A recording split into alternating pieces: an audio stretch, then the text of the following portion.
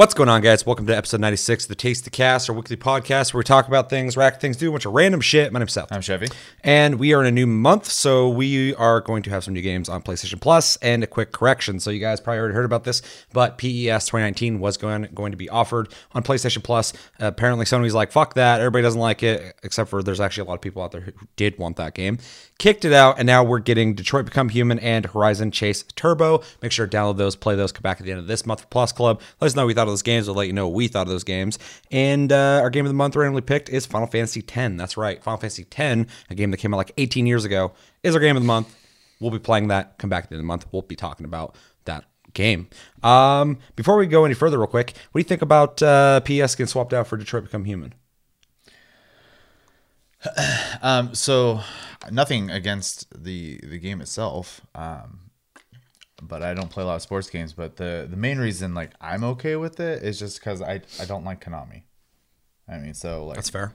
I didn't want to support the game in the first place. So like for personal reasons, I'm glad it got kicked out. It is obviously really shitty that they were announced, that it was an announced game that people were told they were going to get, and then they did the switch the way they did. I don't like that just because at that point it was already out there. You know what I mean? But personally, Detroit's a better game for me to play. So. Yeah, I already own that game. I've beaten it, and I've already talked about it before. I really like it, so I am stoked that we'll be having that conversation at the end of this month. But I do kind of wish they would have just committed to what they originally said, because there are a lot of people who did not want PES. I'm open-minded to the point of wanting to try it because I would never play it otherwise. Now, I guess I will never play it anyway. But there are a lot of people who actually wanted it as well. There's less vocal. Once they took it away, I start seeing a lot of people go, what the fuck? I wanted PES. Yep. So that sucks for them. And, I wish they would have committed to it. That's kind of the fun, for me at least, when it comes to PlayStation Plus, is getting those random games I might not play. I'm that guy that wants to try out shit like that. So that's why I made Plus Club, stuff like that. But I think this is a little more exciting for a lot of people, but I also saw a lot of people, specifically on like Twitter, complaining that they had just bought Detroit Become Human because it was on sale recently. And then when they dropped it, they're like, what the fuck? I literally bought this like a week ago. So that's funny and interesting, except for if you're one of those people, I guess it's not funny. It's just bad timing is all that is. The whole thing's weird because PlayStation or Sony hasn't really done that before. Just went, psych! And then when they asked Konami about it, they're like, we didn't decide that. Sony did it. So really interesting. I'd like to know more about it, but that is the games we're getting: Detroit Become Human and Horizon. I almost said Zero Dawn. Chase Turbo, which, again, I'm excited to play Detroit and have that conversation because the ending I got, I didn't like it, but I felt it fitted. I was just like, I don't like that. So maybe I can redeem myself. And Horizon Chase Turbo, I'm fucking said it again.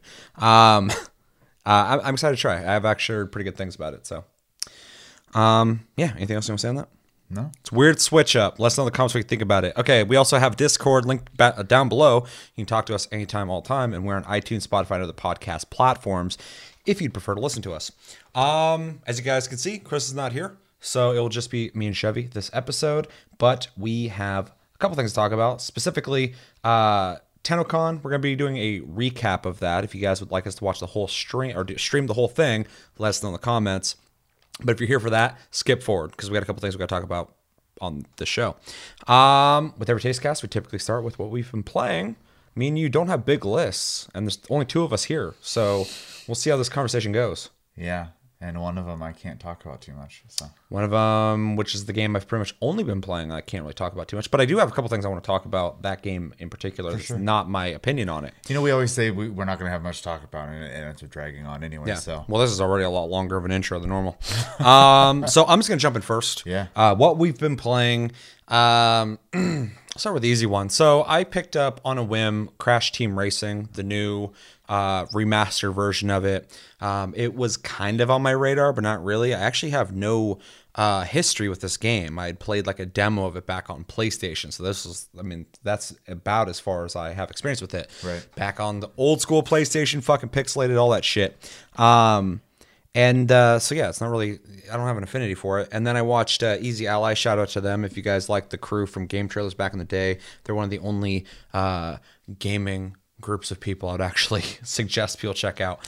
They did a review on it and they gave it like an 8.5 and said it deserved to be up there with like Mario Kart and like Diddy Kong Racing, which is like one of my favorites. And so I was like, well, that's pretty big fucking praise. So bought it, played a little bit. First off, that game is way fucking harder than any of the other prior kart games. But also, there's a shitload of content in it. They have all the tracks from the original, and they added tracks from a separate Crash Team Racing game that they just threw in there. The graphics are all completely redone, so it looks really good. Activision's doing a really good job with remasters, Yeah. which is weird because I also own the Spyro one, and it's really good. So I don't know if that's how Activision is going to try and start making its money again, just fucking bringing old shit back, but they're remastering them completely or remaking them. Farewell, Bungie. Hello, So- remasters. Yeah, pretty much. But they're doing a good job with them. So whatever teams they have working on those are doing a good job. But it's really good so far. I really like that it's difficult. There's more of a platforming aspect to it. There's a lot of tracks where you have to like, for instance, there's like challenges where you have to get find a CTR and get first place. So you have to explore the track, find those hidden, and then also still win the race. Okay. It's pretty fucking difficult. Sounds but like it. one of the letters was actually up on a dock that there's no path to. So me and Josh were trying to figure it out without looking it up. There ended up being a small jump inside the water that you had to drive into, hit the fucking jump button as you hit it to get up there and grab it. So I kind of really appreciate shit like that. There's a lot of characters to unlock, a lot of customization stuff like carts, wheels, different skins for every character to unlock. And overall, I'm really enjoying it. It's got, I think, 4-player split screen gameplay, and it seems like it stays true to the original game. So, which is pretty cool. Like I said, wasn't on my radar, picked up on a whim, and I'm really enjoying it. There's another thing. Oh yeah, anyone who's familiar with the series, this isn't going to be a surprise, but the boosting in the game is really interesting though, because in like Mario, you like when you're going off jumps, when you're fucking sliding, drifting, all that shit, you can gain boost. In this, as soon as you initiate a drift, your exhaust will go black for a split second. If you wait any longer, it'll run out. So you've lost your ability to boost. Okay. If you look at the bottom right corner too, a gauge builds. And as it builds, that's as much boost as you're getting. So you have to time it perfectly to get the most boost. And then once you initiate it, you can hit it 2 more times. So you can just keep boosting and boosting and boosting. But it's way more involved. Huh. Me and Josh were like not getting it at first. We're like, what the fuck? Because we're used to Mario Kart. And I actually really like it because it's it feels more skill based and less like Given to you. yeah, but also like there's plenty of items in the game and you get fucked just like in Mario Kart, and that drives me nuts.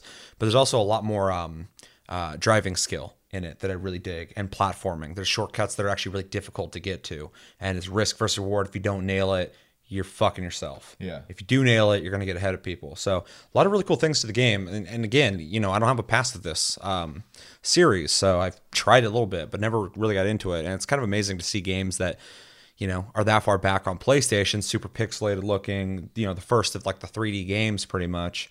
But, rendered the way they look now. I mean, this game translates to 2019 really well, in my opinion. The only thing it's missing is like some modern systems of like some kind of progression outside of unlocks and stuff like that. But I mean, it's got a shitload of content, so I'm really happy with it. So it's kind of a cool surprise. Yeah, it's funny between like indie developers and then like the AAA companies doing remasters of old games. It's like getting a surge of all those old school style games that kind of disappeared when companies started just playing it safe constantly instead of experimenting. Obviously, companies are experimenting a lot more now than they have in years. But Oh yeah, it's crazy. yeah, it's interesting to see that, because like I never honestly expected to see anyone other than a Nintendo like do the kart game ever again at this point. So Remake Diddy Kart Racing.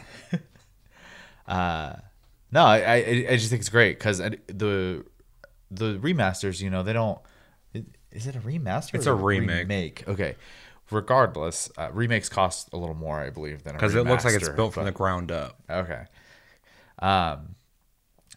It is still, I imagine it's still a little bit cheaper because they don't have to like put as much time into like figuring out what the game is going to be because that blueprint's already there. Yeah, they just got to rebuild what they made. Yeah. So it's a really good way for them to test the waters and also like, I hate to word it this way, but make easy money. So Oh yeah, Yeah. it's easier. They still are making a game. It's Yeah. not just like the last game they smoothed it out and put it out. It's all rebuilt or whatever. But and there's a lot of extra stuff they added. They added like modern pixelated versions of all the old racers, or characters and cards stuff like that, which is really neat. But it's cheaper than coming up with a new idea, building a new engine, building a new game, all that shit. But still takes work, but it's kind of a smart thing to do. And also, and I keep saying this every time they remake old games, I always feel like they're testing the waters, but I still am not seeing people committing to that. So I don't know if that's really because they're not selling as well, or they just haven't decided to do it yet. But I'm still waiting for like a Ratchet and Clank to get a new one, or like maybe another Crash Team Racing, a brand new one if this one does well enough. I'd love to see somebody test older games and see that people want them again and start making new ones, because there's a lot of old brands, old games that we don't have any more of. So and one company who did a good job of killing them, a lot of them off. So which one? they make PES. Oh, yeah, this is true. Yeah, they have a lot under their belt. It's a really depressing road to go down when you start thinking of all the games Konami has. Although, shout out to THQ Nordic, being in the forefront of experimenting with dead properties, Yeah. and games that aren't working as well as they'd like, and trying to reconfigure them. The new Darksiders is actually really neat the way they're doing it. So, You know, yeah. So if you like kart racers, I would definitely recommend this. I'll extend Easy Allies recommendation to you guys. I really like it. The other game I've been playing mostly, surprisingly, I can't believe I would say this, like fucking almost 18 years after the fact. I've been playing like 20 hours so far of Final Fantasy X. And I won't go into my opinions on it too far because we have to talk about that for Game of the Month at the end of the month. So I'll try and be brief. But to give you guys some history with me in this game, I have had this, I would say in some ways unfair bias, but also in some ways I think I understand where I'm coming from now as I'm older and realizing why I thought this. Negative bias towards Final Fantasy X. It's always been the Final Fantasy that it's looked at. I was like, I don't like that one. I don't want to play that one, blah, blah, blah, blah. And everybody's always been like, oh, it's really good. It's really good. Everybody loves Final Fantasy X. Anytime I bring it up, like I've barely played Final Fantasy X until now. Like I played the beginning, like briefly years ago when it came out. And I was like, I don't like this game. Fuck this game. And then I watched you play it when I was younger, when we were younger. And I was like, I don't like this game. Fuck this game. And then, so finally I'm playing it, I would say for the first time now, and it's been really kind of crazy to go through it, because without saying good or bad, it feels really modern, for aside from the voice acting and the writing. But there's a lot of things that we'll be discussing for Game of the Month on Game of the Month about that. There's a lot I have to say on that. But outside of it, like I'm playing it on PC, and what they did with the PC version, it looks really good. It looks like a lot of modern JRPGs. And a lot of the systems, I think, translate now really well. So, I mean, they really made a pretty ahead of its time. I think that kind of more so speaks to the genre, though. Once they nailed certain aspects of the JRPG that was more than just when you level, your stats go up, I think they kind of future-proofed the genre, because a lot of genres took all those ideas as well. Oh, yeah. I mean, Call of Duty popularized, like, essentially leveling up in first-person shooters, and that's a fucking RPG thing. So there's a lot of ahead of its time ideas that JRPGs have, and I've always really appreciated that. But yeah, going back to Final Fantasy X, outside of my opinion of the game itself, it's been very impressive to play that game, because this is a remaster. This is the original game, smoothed out with higher resolution, stuff like that. And it's been, I never thought I'd be, old me would never think in the future I'd be playing 20 hours. I mean, anyone who's played is like, that's not very long. 20 hours into this fucking game that I used to kind of be like, oh, fuck that game. So that's been kind of crazy. And I got a lot to say on the game. It's kind of hard for me not to talk about it. But yeah, it's kind of cool. I know when we first announced that was our game of the month, we had a couple people go like Final Fantasy X. And like more so, this is kind of for me to like force myself to play the game. But also you were a fan, I believe. Yeah, I always so the whole game month system. If you're unfamiliar with it, because we don't always necessarily bring up why we do the show. That is Here and there we'll mention it here. Yeah, but I mean like it's obviously a show we want you guys to participate in, but it's also kind of an excuse for us to go back and play games. So yeah, just real quick. My original idea, I want to do like a book club where I'm like, we're gonna play this month. I was like, it'd be impossible for me to ask people watching us and people I know to go spend $60 on a game they might like or not like. For sure. It's very unfair. It'd be very hard to make that happen. So I created Plus Club because I figure if you're on PlayStation Plus, you already have access to those games. It's an easier sell. It's a more communal thing. Let's talk about it. And I'm still open to doing a Gold Club, people, but no one talks about that. Xbox. If you guys ever want to do that, get in the comments. We could potentially do a Gold Club, but no one says anything about that. Anyway, so that's where that idea went. But then I was like, I still want to have a list of back burner games, but also just random games every month that people can join and play with us. But this is mostly for us. You're welcome to join us, obviously. But this is more like, I know you're going to play mostly anything I'll have on the list and vice versa. And we'll find ways for everybody to be able to play it. The Tasty Crew. But yeah, so we have like games. Our list is an amalgamation of a bunch of different games, some single player, some multiplayer. We always try and go with multiplayer, so there's like a experience that we're all gonna share together, hopefully. But a lot of the times, it's or not a lot of times. Sometimes we throw in like a high profile single player game that one of us I feel like should probably play, or we should play some more. Or, we got it, but we don't have time to play it, so now we can force ourselves to play it. So that's kind of like behind the scenes on Game of the Month, why that exists. That's why the game can really be almost anything. We add them as we go. Some games we'll take out every once in a while if it kind of seems irrelevant. Like we had the Division on there for a while, and then the Division 2 was coming out. We still hadn't pulled Division, so I was like, well, let's get rid of Division. Yeah, because it's becoming irrelevant at this point. Yeah. Yeah. So no, for sure. And then with Final Fantasy X, we also have Final Fantasy 7 on that list as well. Yeah, I mean it's buried in there. Yeah. It's a list about 2 years worth of games. So I mean, like, and we're still adding shit. Yeah. So we may never pull it, but yeah.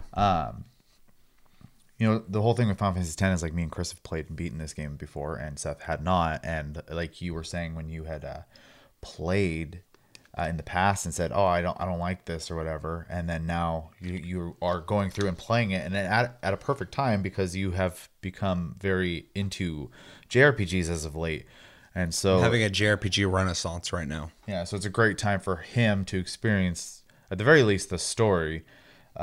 If there's ever a time I've been as open-minded to play that game, it is now. I mean, there hasn't been. I mean, this is it. So if I'm going to play it, this is the time to do it. But I also, out of the games we played, I played Final Fantasy X a little bit, but not enough to really even say anything. And I have played this before.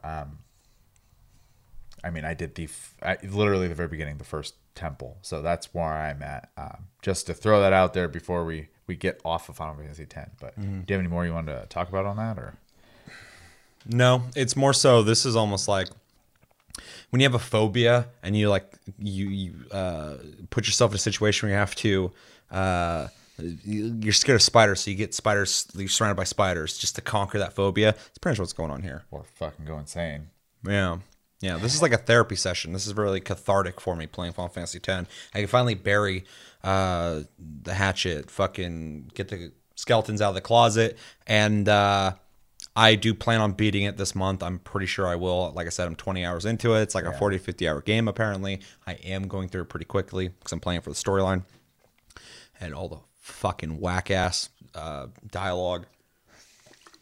But I'll have a lot to say on it, and it's I'm actually really excited about this one. So, awesome. Talk about it. That's it for your games then? Yeah. Also, if anybody has access to that game, obviously we invite you to join that conversation. But I really would suggest, I hope everybody can try and beat it this month. Yeah. I mean, I plan to. Yeah. So, because I would like to have like a current, fresh, and not rose-tinted glasses discussion. Yeah, I think with I don't know if Chris has it or not. I'm sure he does on like some old console or something, but I don't know if he has a current way to play. I don't know either. We'll have to ask him. Yeah. But with the exception of some games that we'll be talking about here in a bit, I don't really have a whole lot besides the Plus games and it to play. I mean, I have games I could play, obviously, but I don't have a very good excuse. The fucked up thing is, like, I just got 2 months of Final Fantasy 14. I've been enjoying playing that. And then Final Fantasy 10 got pulled. I'm like, fuck. And I was like, I need to play that now and try and get it knocked out so I can fucking go back to playing Final Fantasy 14 because I can't do both at the same time. I know you are, but you're not playing 10 as much as I am right now. No. I was going to say I'm struggling to play both. So. Yeah. But I was like, fuck, dude. At least, and Detroit Become Human, that's a whole game, but it's not that long. I feel like that's like 1 or 2 solid play sessions you could probably go through. Yeah, it's like an 8 to 10 hour game. Yeah. And then the other one is a racing game. Yeah, that'll be a day. And unless I love it, Right. you know, I'm going to play it and I'll have my opinion on it. Yeah. Well, Ooh, one other real quick. I completely forgot. There's a free to play game I've been playing. yeah. I don't know if I love it or hate it. It's called but he's playing it. It's called Space Lords. And yes, the fucking song, the dorky song from like the 90s, where the fuck, or early 2000s, I don't remember, is in the intro. So if you're like, Space Lord, bada, bada, fucking, that's in it. That's in the intro. So yes, they're self-aware. It's made by the same guys who made the Castlevania, the latest Castlevania games that Konami went, nope. Mercury's Theme, I think that's what they're called. So it is a AAA company that made this free-to-play game. It's on PS4. I don't know if it's on anything else. And I've been playing it, and it's funny because I downloaded it as a joke at first. I was like, Space Lords, that's dumb. So I downloaded it, and then I was like looking at all the character designs. I'm like, God, this is fucking dumb as shit. And I started watching the intro, and the song's awful, but the CGI was really good. And I was like, all right, they did a pretty good job. And then right in the beginning at the main menu, there's this fully animated dude talking about the menu. He's like, this is the blah, blah, blah. And he's like completely rendered and fully mocapped and shit. And I was like, they spent money on this. That's fucking wild. And then I started playing it and I was like, there's some cool ideas here. So I'm trying to play it further to see if it's, monetization heavy, if they're trying to find ways to get money from me, or if they're going to make me want to spend money. That's a very important thing for me when it comes to free to play.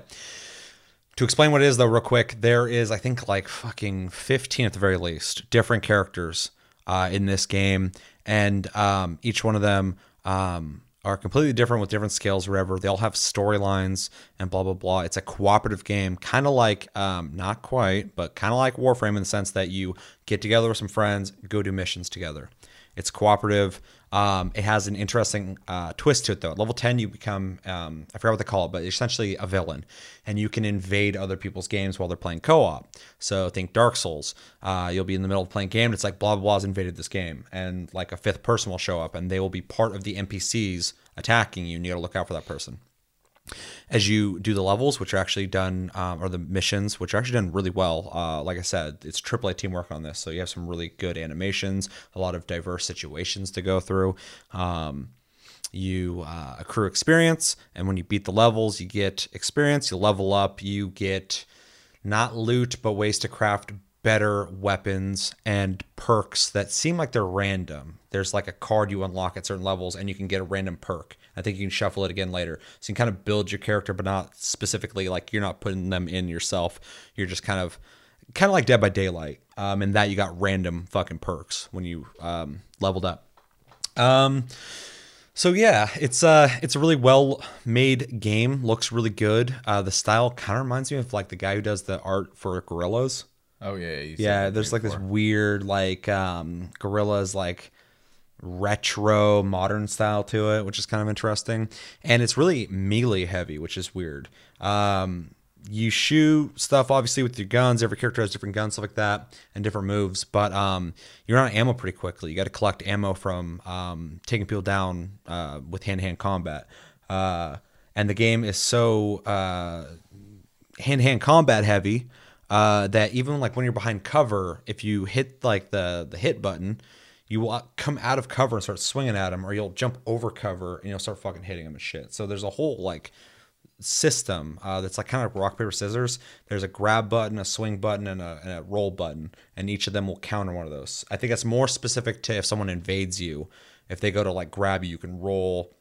Or if you go to roll, they can grab you. Or if they swing, you can roll all the way and shit like that. There's a system to it. It's pretty neat. But it's a cool idea. I just haven't played it enough to know if it's worth playing or not. And I don't want to endorse it fully, but I'm just letting you guys know it exists. And if any of you want to play, let me know.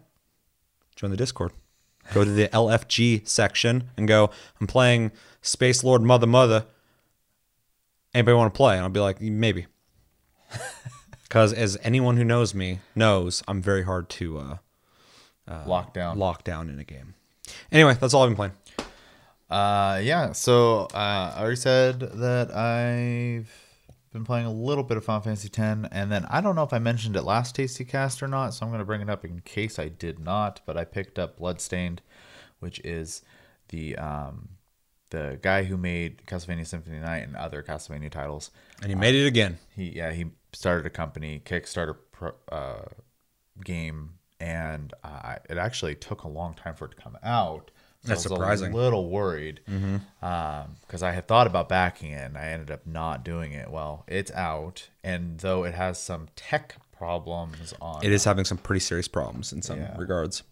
The game itself is Castlevania Symphony of the Night. I mean, if you liked that game, but you want it, but with a crafting system included, here it is. It plays really good. The controls are very well done. The animation, when I was watching videos for it, I thought it looked weird, but after playing it, it looks just fine. So I don't know if it's just an old video I saw or something. The graphics are a lot better than I remember them seeing as well. So it's come a long way since its early concept. And then the boss fights are actually a lot harder than I was expecting them to be, because I kind of just rushed the first boss, not thinking anything of it, and I got my ass kicked. So pretty cool in that regard. I need to get further to have like a solid opinion, but so far, like I could see, it being a very solid Metroidvania game that I think people would replay over and over again at this point. So I've heard everybody's played it or seen it pretty much say that it's just Symphony of the Night, but no one says that in a negative sense. Yeah, because we got Symphony of the Night and then nothing. Yeah, and then we got Symphony of the Night re-released on everything ever. So obviously modern graphics. Yeah. So when people say that, though, it's almost like it sounds almost negative. Like, well, it's just that game. It's a really good thing, because we've been wanting another game like that from that dude for a long time. Yeah. And he finally delivered it. And outside of all the technical problems that I keep hearing about, I still don't hear negative things about it. No one's upset about it. They just want it fixed. So far, I've been hearing nothing but good things about that game. Yeah. And that's really kind of crazy, considering if a game's like meh and there's problems with it, technical problems, it will fucking sink that game. For sure. If it's bad and has problems, that game's fucking dead. Yep. So, even with the problems that it's having, some pretty serious ones, some people have game-breaking issues that they're having with the game. Switch, I guess it's not optimized well at all. The whole team has moved over to optimizing it for Switch, so it's good to hear that they're like, we got to fix that, because they made the fucking game for that console. It needs to play well on there. But yeah, outside of those things, the conversation for that game is either the game's awesome, it's Symphony of the Night, if you like that, and it's got technical issues, they're working on it. So it's kind of amazing, because a lot of games would get eaten alive with those issues. So oh yeah, big time. And I just figure out, and I'm glad you went through and said all that, because I mostly was bringing that up because I'm not far enough to really have a strong opinion, but I am bringing it up in the regards of if you had your eyes on it and you were curious about it, I would say pull the trigger. Because not on Switch though. Wait for that. Yeah, but I bought it on PS4, and I know on PC it plays fine. So I hope so. If you were planning on playing on PC or PS4, I would say pick it up. It's very cool. Depending on your love for Metroidvania games, it might be a game you crack out on. It might be something you just hop in every once in a while. But it's a solid game, and I would actually like to see them make the money on it so that maybe they can continue making stuff like that, or experiment with the genre a little bit. So does it have awesome music like Tragic Prince from Symphony of the Night? I don't think I was playing with the volume very high, so couldn't tell you. I can play that on guitar. although I haven't done it in a while. I could tell you the music pretty thoroughly at the next game I played this month. Oh yeah. We'll be doing our game release thing, but Final Fantasy XIV Shadowbringers has come A out. game that just came out and has already been defeated. And I took a 3-day weekend for it. And then that plus a little bit of an evening after work, I finished the story in it. And I can Fucking hardcore. very safely say that not only is it my favorite story in Final Fantasy XIV, but I also think it's probably my second favorite Final Fantasy storyline. That's big praise. Is big praise. The story, I don't know, they really the way the story is told throughout that expansion, and just the whole the visuals and the music and all that stuff, it's just done really, really well. I can't talk about too much because literally everything in that game is a spoiler for that storyline, though. But I will say that they implemented a lot of good systems with this expansion. So if you are far enough into it and you just want to play for the story, you're not into social gaming, or you don't want to play with strangers, or the idea of doing a dungeon without knowing it, you don't want to feel stupid for some reason, you have anxiety for that.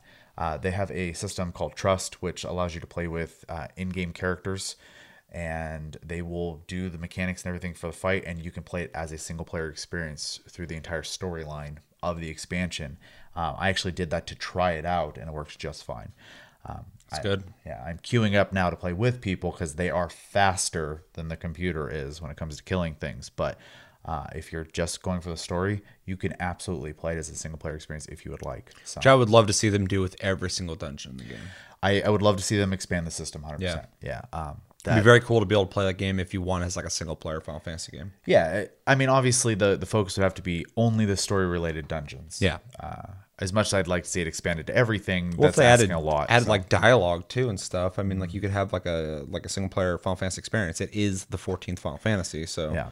which is something I always talk about. Final Fantasy 14 feels like a single player RPG sometimes, a lot of the times, but also an MMO, and it's kind of a weird hybrid because most MMOs don't nail storytelling very well, or at least don't prioritize in the same way that I feel like Final Fantasy 14 attempts to. Yeah, for sure. You can tell in their philosophy on working on that game that they're trying to make a story-based game. Yeah. And obviously, with the way they've been advertising the game and the word of mouth, and even just like the tone of it in general, it has seen a surge of players. I know recently a lot of servers you can't even make characters on right now because they're full. So very cool for the health of the game. I'm thrilled as someone who plays it. If you are curious about playing it, I think it's a good time to get into the game. Population is very healthy right now. Tell them where to join us.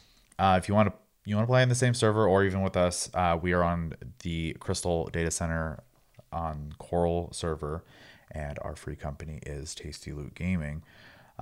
We welcome all, just not anyone who's. I just don't be an elitist. But Yeah, don't be. I was gonna say don't be an asshole, but then I couldn't be in it. So, yeah, don't be an elitist. We're not hardcore. no, I mean we're pretty casual. I like to do a lot of that content, but I don't expect the people in the free company to do it. So I'll pick it up with randoms and do it. It's fine.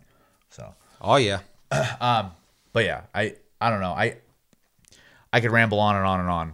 All I can just kind of say to finish it up is the story's great, the characters are great, the dialogue's great most of the time. Obviously, when you have an MMO, there's going to be moments where you have to add filler to make the story last a little longer, and so it's not always written the best in that regard. And the music is phenomenal in this expansion, even though on Metacritic I saw a guy complain that it's all just remixed songs, and I wish there was a way to reply and be like, have you played a Final Fantasy before? The music's been the same for fucking ever. Yeah, it's an anthology, but there's themes that always. I mean, that's one of the things I love about Final Fantasy is there's a familiarity with every single Final Fantasy you go into, and they're completely different. Every Final Fantasy is completely unique, in my opinion, but also has all these elements that connects it with Final Fantasy, and I love that. And hearing any song from other Final Fantasies redone. I'm a fan of music in general, like a lot. So like when I hear reinterpretations of songs, I'm always down for that. And I always love hearing songs that I know from Final Fantasy in a new Final Fantasy done differently. Yeah. So if you don't like that, I think it's a valid complaint. I can't tell you to like that, but sure. But it is weird to be complaining about that in 2019. Well, and as a complaint enough too, because at the time I looked at Metacritic, there was, I don't know, 200 some reviews by people, not by publications and critics and stuff, and there were 6 negative. So I wanted to see what they had to say because I was curious. One of the guys, Always looking for the assholes trying to get into a fight. the two who gave it 1 out of 10, that was one of the guys, and then the other one who gave it 1 out of 10. 1 out of 10. There is no 1 out of 10 unless it was just like static sound. Yeah. So, like I said, I was kind of blown away by the justification. Yeah, that guy's just being a fucking dick. And then dick. one guy gave it, I think, a 5 out of 10. And all his complaints, he kept making comparisons to World of Warcraft the whole time. And I was like, it sounds like you want to play World of Warcraft. Typically, the most complaints I hear about Final Fantasy is typically WoW related. So Yeah, I feel like that's more like your preference. for sure. It's good to try out other things, but yeah, if 100%. you're more at home with WoW, Final Fantasy is not the same game. No. It's completely different MMO. Yeah. I have things to add to that. Okay. I do not have access to the newer content 'cause I'm not that far in the game, but I do have access to the new Machinist Redux, I guess, and it's really cool from what I've played so far. So I'm really enjoying that. It's a lot better. A lot of them. I got to play. I had just unlocked Machinist like 3 days before this released. So, and Chevy, you were at first like, well, it's gonna change, so I wouldn't even touch it. I'm like, I still want to find out what the fuck it's like and see what the change is. It's pretty fucking big. It doesn't feel the same at all. I was playing the last Machinist, and I was like, that's kind of cool. But there's a couple things about it I didn't really like. I didn't like the bullet system, the reload system. I got where they're coming from with it, but it just it wasn't fun. I didn't enjoy doing it. And the new system is, I would say, more simple in its premise, but I think more rewarding. It's you're essentially filling up a bar to do certain moves, and that's pretty straightforward, but it frees up a lot of the monotony of like, okay, I'm gonna reload, use those bullets, use this thing to fucking do damage, and more so like, okay, I'm ready to fucking hit him with something hard, which I dig. So yeah, really enjoying that. Can't wait to play that further whenever the fuck I got time. And there's some games coming out this month, man. Fuck. God, life is hard. Says the guy, fucking first world problems. Anyway, also just want to say real quick, from what I've seen of the Dancer and the Gunbreaker, they look cool. I keep seeing people running around who kind of look like Squall, which is really fun for me to see. Also, I got the mount that you get with the whatever fucking thing. Yeah. And anyone watching, whatever the fuck thing, what does that mean? That. And it's really neat looking. At first, like, ew, that thing's ugly, but it's actually really neat. They somehow managed to make it look badass, but also kind of gross. And it's kind of like a fucking horse, but it's like a goblin shark with like weird like ant style. Yeah, hooves. It's really weird looking. It's really bizarre. That's one thing about Final Fantasy. Not to just talk about Final Fantasy forever, but I'm playing Final Fantasy 10. I beat 15 not that long ago, and fucking I've been playing 14. It's one of the only fantasy games out there that, like, outside of Tolkien, everyone copied that, and I'm not comparing the two. I'm just saying it's a fantasy game that just has its own style. It's not even like anime looking. So it doesn't even, I mean, in some thematic ways, it takes after anime in newer Final Fantasy iterations. But there's such a visual style to Final Fantasy. Even when a whole Final Fantasy looks completely different than another one, there's still certain elements to it that carry over. And it's always really cool to see their designs of things, because it is one of the only times I'm like still surprised by the design. I think one of the only other games that I get surprised by when I see an enemy or visual aesthetic is like, it's weird, like Dark Souls. A lot of the bosses and shit, I'm like, holy shit. Like, I'll see something like, whoa, I wasn't like, a lot of games you just like, oh, there's a dragon, Oh, there's a orc. Oh, there's a blah blah blah. And Final Fantasy 14, that mount. I don't want to bring all this up over it, but you get what I'm saying. The design of it's really neat, and it's something that I kind of expect Final Fantasy every time they release something. Unless it's a fat cat, but even that's dope as shit. A lot of fat things. I like a lot of the fat things in 14. It's always really cool. You were showing me some of the new bosses or whatever in Shadowbringers, and they're all really neat looking. They got a really cool visual style. Other than that, I can't really speak on them. But yeah, it's always awesome seeing new content. And I'm like ready for Final Fantasy 16. I'm not, but I am, dude. I'm okay for like an announcement at this point, but I need 7 to come out first. Yeah, for sure. No, I'm ready for that. I played that. I'm fucking ready. It's awesome. But yeah, all this Final Fantasy in my life right now, I'm just like, man, I want a new one. I'm ready. Yeah, I really want to go back and play a bunch of them, because all I have really is memory in a nostalgic sense for most of them at this point, versus with the exception of 7, because I go back and I beat that every once in a while.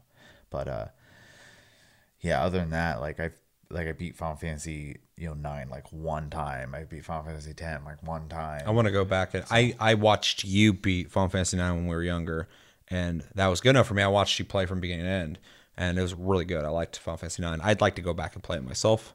And especially with where I'm at now mentally, as a fucking old man, and I've wisdom throughout my life to really appreciate the finer things in Final Fantasy. I want to go back and beat 7 before remake comes out as well. It's on the list. Cross your fingers. Yep. Anything else you've been playing? No, that's it. And like I said, I can't talk too much about Shadowbringers because the game it's riddled with spoilers. Spoil it all, ruin it for anybody watching this, so they'll stop watching this forever. The game is barely even out. I will say too, the raid comes out in about a week. So you don't want to pull an IGN and just spoil it as soon as fucking it comes out? No, the story's too good. Hey guys, what'd you guys think about spoiler? Oh, by the way, spoiler alert. Thanks, dickheads. GameSpot. God damn it. All right. Nothing else? No. Let us know in the comments what games have you been playing recently? Any games you would recommend? Are you playing any games we're playing? And yeah, let us know everything you think about in the comments below. So, beginning of the month, and by beginning I mean filming on the 7th. So we're 7 days into it already, but we are going to do what we do every month and go through the releases for July. So a couple of these are already out, and a lot of them are coming. This is a really short but very sweet month, in my opinion. There's a lot of games this month that I want. It's July. Why is there stuff coming out this month? I don't know. I mean, the next couple of months, October has like 5 things coming out. That's nice. Anyway, we're not talking about October. So we're going to go through this list. I'll let you guys know when it's coming out, what it's coming out on, and then we will go through and see what catches our eye and what definitely fucking doesn't. Yeah, so as we already talked about before, Final Fantasy 14 Shadowbringers came out on PlayStation 4, PC, and Mac. It's not out on Xbox because apparently Microsoft did not want to play ball. I read that recently. I was like, why the fuck isn't it on Xbox? Why is it getting love? It's for a weird reason too, because it's not a cross-play problem. It's a cross-chat problem. Yeah. Really weird. Sucks. I would love to see Final Fantasy 14 on everything, really, because it's a great MMO. Yeah, so that came out July 2nd. Stranger Things 3, the game, came out July 4th. What a day to release a game on PlayStation 4, Xbox One, Switch, and PC. It's just a weird day to be like. That choice. Yeah. You guys are all busy outside looking at things blow up. In all fairness, a country is busy that day, but yeah. It's fair. Yeah, that's just me being American, I guess. I'm not a big fireworks guy, though, so I guess I'm the right demographic if I was super into Stranger Things. I don't know. Not a big fireworks guy, but definitely down to like go somewhere and eat some food. Get wasted, fucking eat hot dogs and stare at shit explode. Yeah, Stranger Things, the game 3 came out. PlayStation 4, Xbox One, Switch, and PC. So pretty much everything. July 4th. Also on July 4th, a game called Teppen on iOS, Android. July 4th. I don't know what that is. I'm not going to look into it.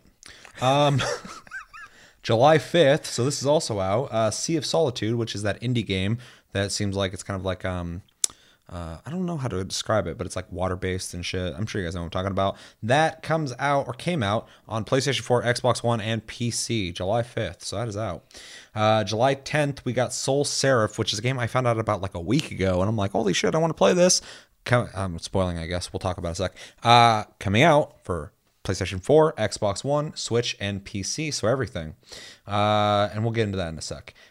Blazing Chrome, coming out on PS4, Xbox One, Switch, and PC July 11th.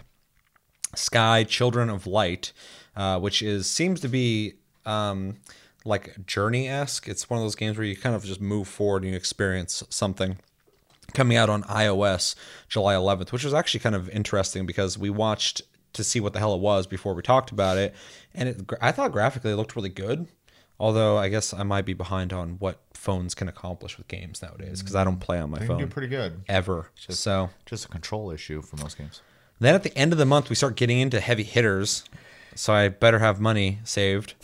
Dragon Quest Builders 2, the one that's going to have co-op, 4-player, coming out on PS4 and Switch, only those two, July 12th, so mid-month. Marvel Ultimate Alliance 3, The Black Order. I had no idea this was coming out this quick. Coming out to Switch exclusively, which is fucking crazy, July 19th. Fire Emblem 3 Houses, also exclusively on Switch, obviously, July 26th. And then we have Kill la Kill If, or Kill la Kill IF. I think it's IF. PlayStation 4, Switch, and PC, July 26th, which I think is a fighting game. Yep. And then Wolfenstein Youngblood on PlayStation 4, Xbox One, Stadia, and PC, July 26th. It would be. Yeah. Yeah. It's weird to read Stadia still, and I still don't see anybody hyped for Stadia. So good luck with that, Google. I'm sure they'll be able to spend some money to get that thing to sell. Say they got the money. Yep. And a lot of other things that I want to talk about. Yeah. So out of these games, what sticks out for you? What doesn't? And what are you straight up just not fucking interested in and you would love to see burn in a fucking dumpster? I don't think I have that strong of a negative feeling towards anything on the list. I was just testing and seeing. Maybe we can get it out of you today. Final Fantasy XIV Shadowbringers obviously is a big one for me. I already bought it. Already beaten. Bought the collector's edition. You can go back to the last episode and watch me unbox it. Yeah, check that out.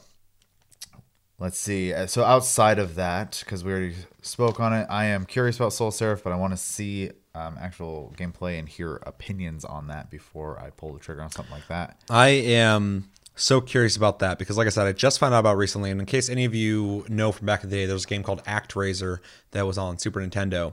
And it is a game that I always forget about, and I forget the name. And I'll be like, what's that game with the top-down map? And you build a town, but it's a 2D platformer game, blah, blah, blah. ActRaiser. And I actually loved that game back in the day. This is like a spiritual successor to ActRaiser. It's pretty much the same game, only new.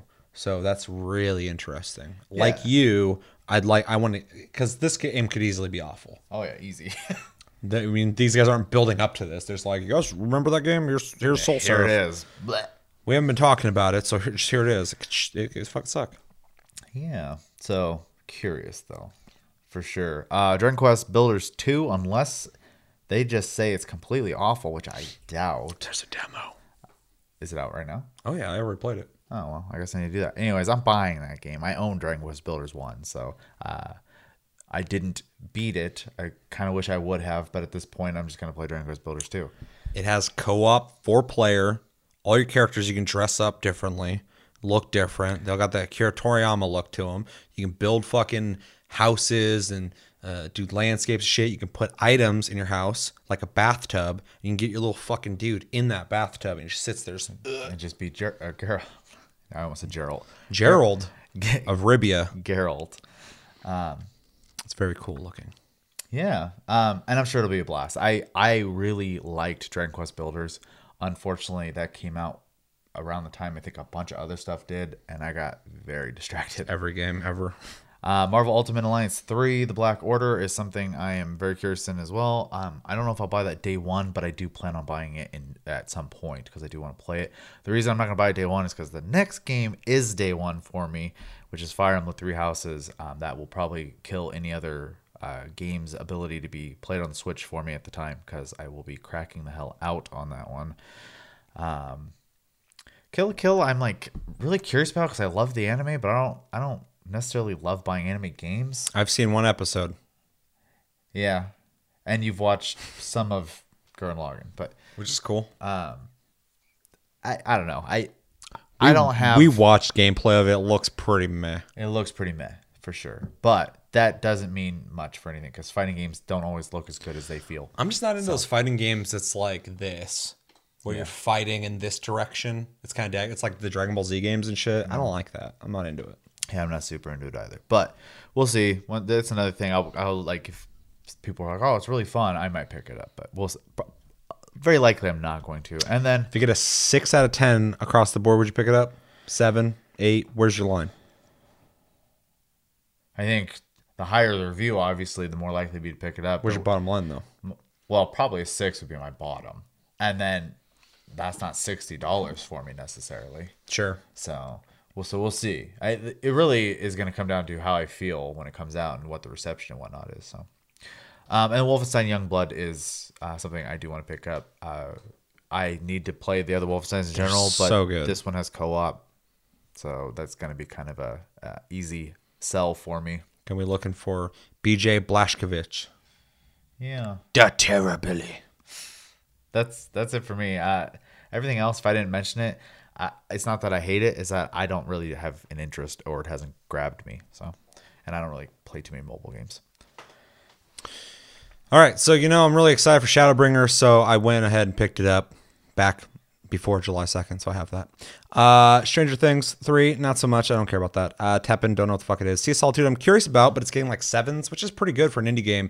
But people are saying that it has monotony issues. Like they said, it's got cool features at first, but it doesn't really evolve from that point, and it gets kind of like same shit over and over and over again, which is kind of a common problem with a lot of indie games because budget reasons, the amount of people working on it, you might not be able to fully realize the game you're trying to make. So, but it looked cool. I liked the visual style to it.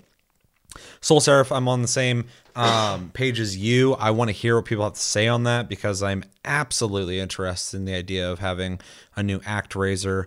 But it could suck. So I don't know.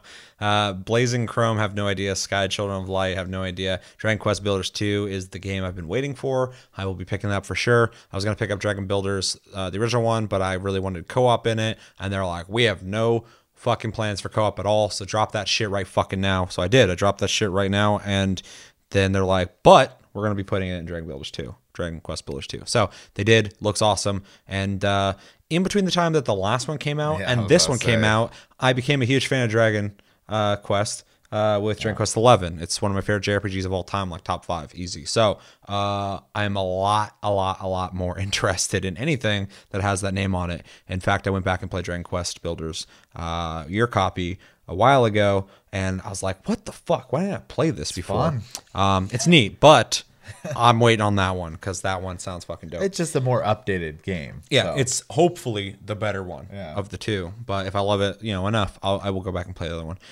Whenever the fuck I got time, I got so many fucking games I want to play. All long form games I'm into right now. I'm like, I just want to live in a world right now. I don't want to fucking do this temporary bullshit. Marvel Ultimate Alliance 3, The Black Order. I'm very interested in picking that up. We just watched a video real quick before filming to kind of like get an idea of what it looked like just so it was fresh, and it looks really fun. Although Game Informer said this weird thing, just calling them out real quick. They're like, a big surprise to, I think they said like male gamers, is the girls actually play really well. They said I'm going to upset the internet. Yeah, something like that, yeah. And the girl characters are fun to play, and I was like, what the fuck are you talking about? Why would that be upsetting? Why? Yeah. What are you trying to pretend there's controversy in some way? I'm so sick of that shit. I fucking hate the game journalists and shit. They're fucking dumb. Anyway, everyone who's interested in the game is very excited for that. I'm sure they're very excited to play the female characters as well as the male characters. It looks really fun to me. And again, that's a Switch exclusive. That's awesome. And I can't wait to play that. Fire Emblem, 3 Houses. So excited. That's my most hyped game of this month, easily. Oh, yeah. We read a thing right before this that said that completing one of the houses takes 80 hours. That's a big fucking game. And there's 3 storylines. Ooh. So Yeah, they said it would take about 200 hours to be a completionist. Fuck, dude.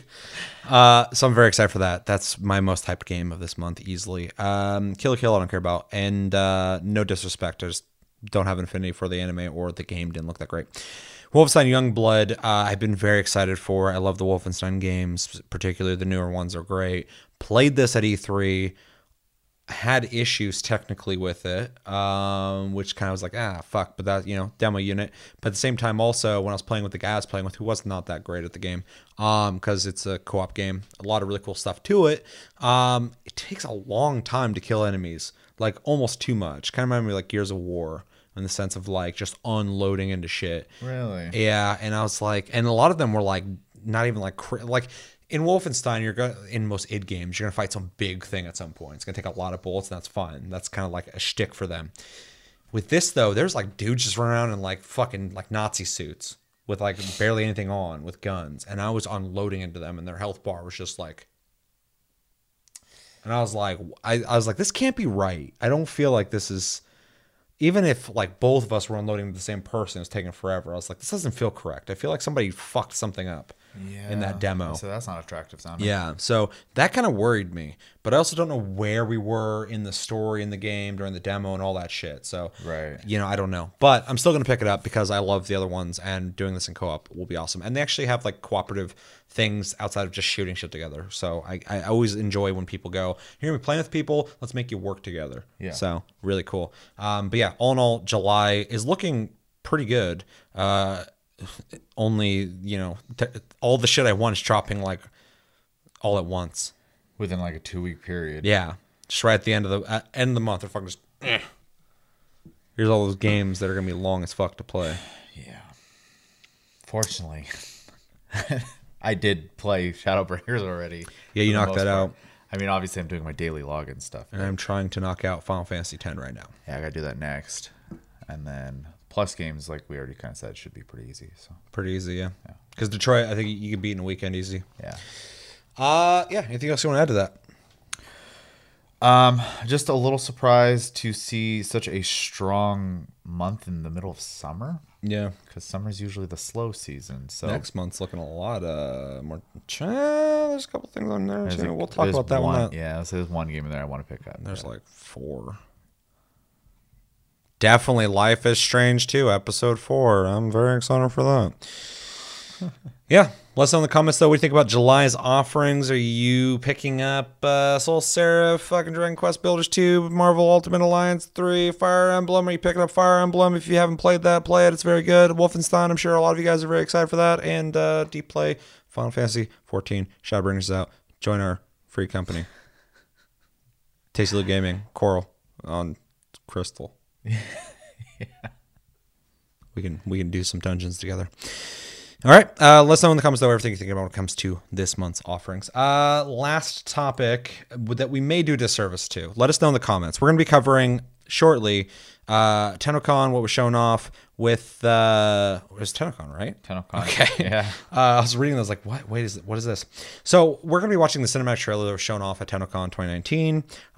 We haven't seen this. No. Apparently, they are making an effort to tell like story before Warframe. It's going to be like this is supposed to be like before what we're playing. Okay. It's like a prequel, but I guess they're going to start making cinematic missions that are going to start like telling you. Well, like they already pretty much do that, but I think they're going to be elaborating further on the story, expanding it more, okay. Which is something I think everyone definitely wants. And then we're going to be watching Mugamu do a TennoCon 2019 recap. For time's sake, if you guys want further reaction and analysis, we can at some point do a stream and watch the whole thing. Yeah. So let us know in the comments. If you watch this and go, what the fuck? You didn't even look up this thing? Let us know in the comments. We'll cover it. I have a disclaimer as well. At least for me, I haven't played this game in a very long time at this point. So yeah, we're behind a little bit. Yeah, through reacting to this, if I say something that either exists or is wrong, I'm ignorant at this point. Yeah. Well, you don't got to explain it too much. So. We haven't played in a while, so we will be catching up, and I hope to hop back in because they keep adding shit. And I'm like, fuck. Although some of the stuff I'm hearing about this upcoming content, sounds really fucking cool. Yeah, so before we get into this, just to kind of get us warmed up, I'm sure Mogami will go over this better than me, but I was looking at GameSpot, and they talked about what was shown off real quick, so I'm just going to read it out. You can kind of get an idea, and then we'll go into this, not completely blind. So yeah, anyway, they said, since its debut in 2013, Warframe has grown past its simple, that doesn't matter. At TennoCon 2019, the annual community event celebrating all things Warframe, developer Digital Extremes revealed what's to come for the evolving online game in 2019 and beyond.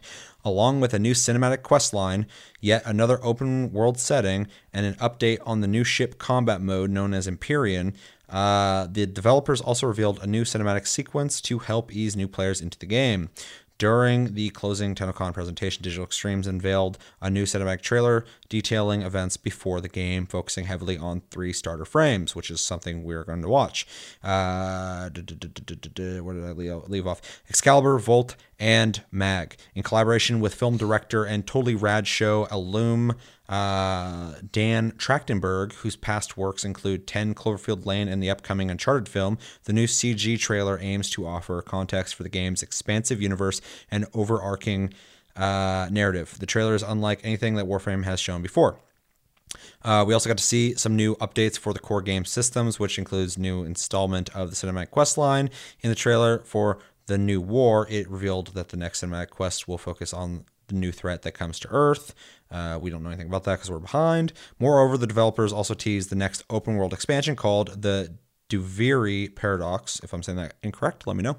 Not much was shown about the new setting, but it does seem to present one of the most visually distinctive areas to explore in Warframe yet. The highlight of the main presentation at TennoCon 2019 was re-reveal of the upcoming gameplay mode focusing on large-scale ship combat. According to creative director Steve Sinclair, this new gameplay mode is all about the connection with other players and core features of the game. This new activity is called Empyrean, and it'll have a squad of players collectively control ship to face off against AI ships and rival players. In your clan dojo, you can customize your railjack ship, outfitting it with new weapons, engine upgrades, and even decorations. You can also recruit new members and interact with some of the new characters that will be introduced in the update. However, a new aspect of the Empyrean that Digital Extreme showed off was multi-layered objectives. Along with controlling the ship as a squad, select players can exit the ship and enter derelict ships and secure resources and clear goals. During that time,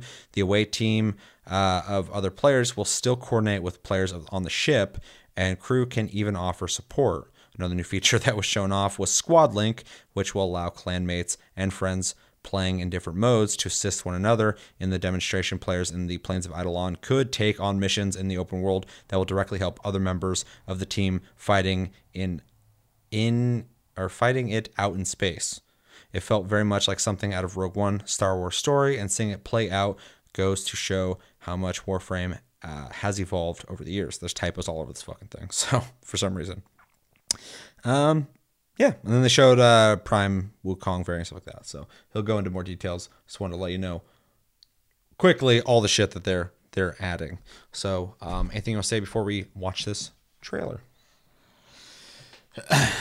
I mean, and we say it all the time, but the game it's always impressive to see how much it continues to grow still. That railjack shit is sounding fucking dope. I just can't believe that, the game used to be, surviving in a hallway, and now look where that's what it used to be called. So yeah, I don't know. I mean, obviously it'll mean more to me when I see it. I have a hard time being Red too. So, but it does sound. I mean, it sounds neat. I'd have so much catch up. These features are kind of like way over my head right now. So. They are making efforts though to try and streamline how you go through the game. It seems like was the biggest hurdle in my opinion, specifically with playing the game since it came out. We played like in the fucking beta of the game before it even released, so we've seen the whole evolution of the game. Getting people to hop in now, even now, is easier than it was before, but still pretty difficult. Yeah. So it seems like that is a hurdle that they're trying to make easier and better, with a lot of updates, which I think is important. Some people kind of complain about it. I've heard people are like, "Oh, stop worrying about that." Blah blah blah. We're here playing it, and I get that. But at the same time, you want to grow your community and get more people playing it. It is important to have a proper introduction and tutorial and ways to get people invested early on to stay playing. Because obviously the game's got real deep fucking. Well, go ahead. Sorry. It's just there's a lot to the game. So once you get invested, it keeps you there. But you got to get to the point where you do get invested. It's a real big thing you got to deal with free to play or games as a service model. Anyways, is people are going to leave and come back and stuff, and or they'll leave and you got to replace those people, new people. So I mean, like they do have to constantly change and evolve the game. And yeah, that for some people that might be a turnoff for them.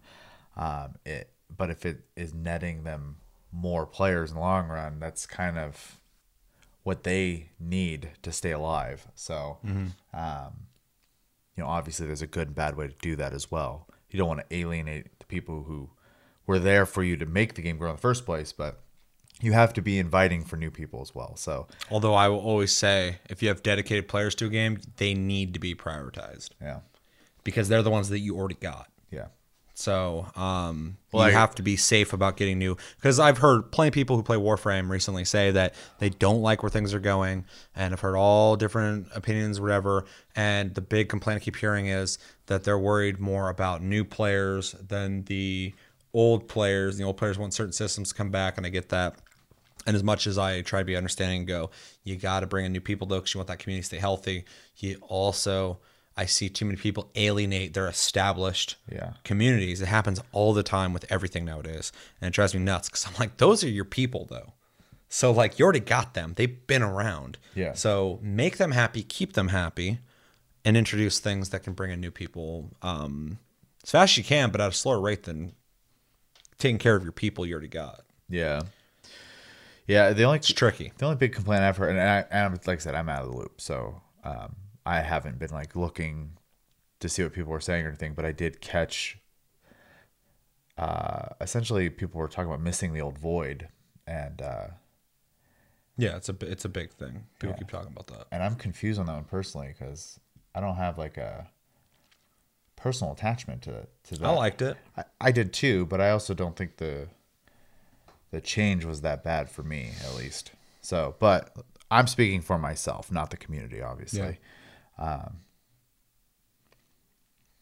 I don't know. I feel indifferent, I guess is the best way to put that. But we're out of the loop, so we're not the best to be talking about it. No, 100%. I wanted to make sure to emphasize that before I even said anything. Mm-hmm. I just, I guess I don't understand the mentality of wanting to do the old system so bad. So I think, you did something, you liked it, you're used to it. They might have introduced something new and you're not having as much fun as you used to. Yeah. So I don't know.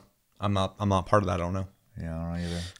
Listen in the comments, your opinion on that, because every time I bring it up, people have a lot to say on it. So it's definitely a thing for sure. Yeah. Maybe next year during the month of TennoCon, let's just make that month a Warframe month, and that can be our game of the month or something. Yeah.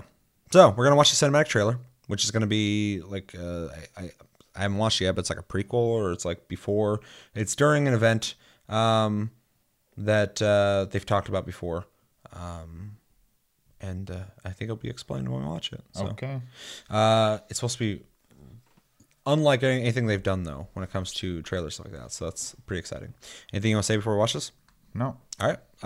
Watching this Warframe cinematic trailer, TennoCon 2019 HD 1080p. Wow. 3, 2, 1, and go.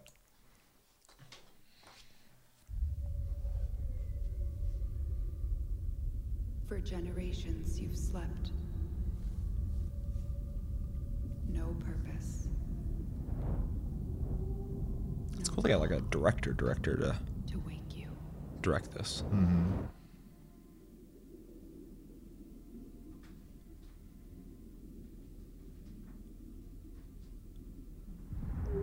Yeah, I'm not used to seeing this kind of CGI when it comes to Warframe.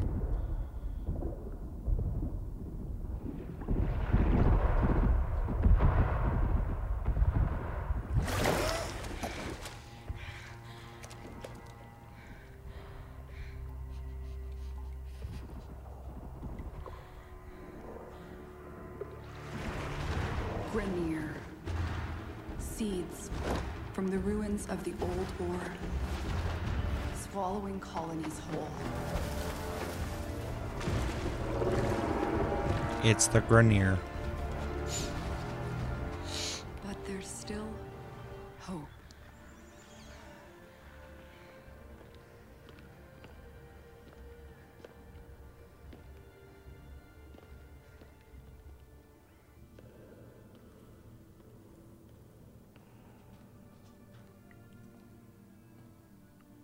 The Tenno. Monuments of an ancient warrior caste.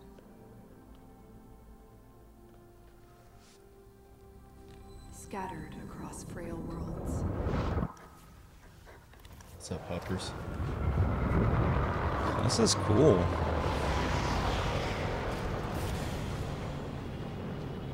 I hope to see more stuff like this.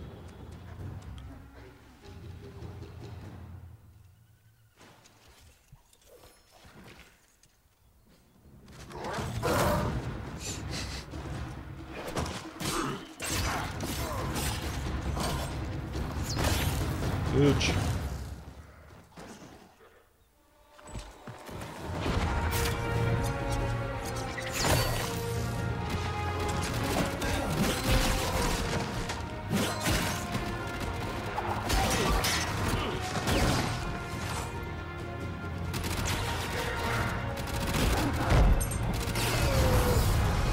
I like how it dodges fucking shit over.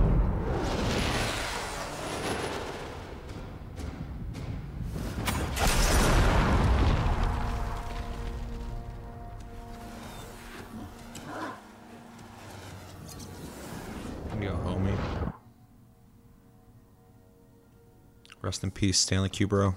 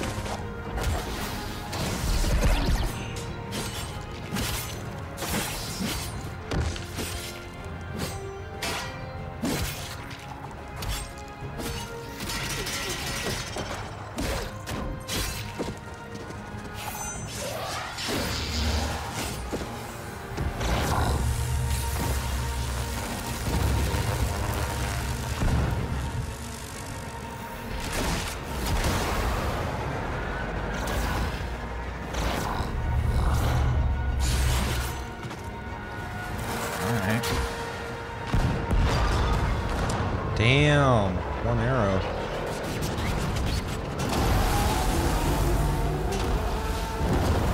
Together, they fought back.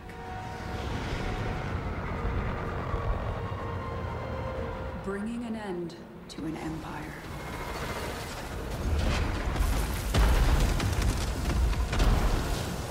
Then, they left.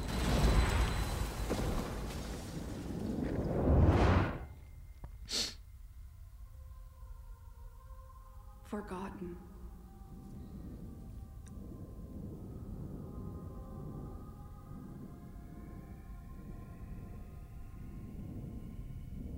Like a dream.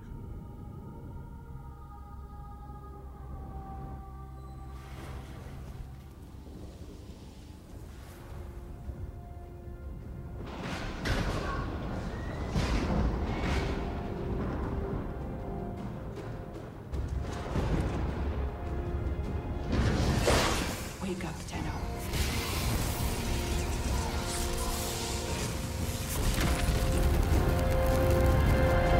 Wake up.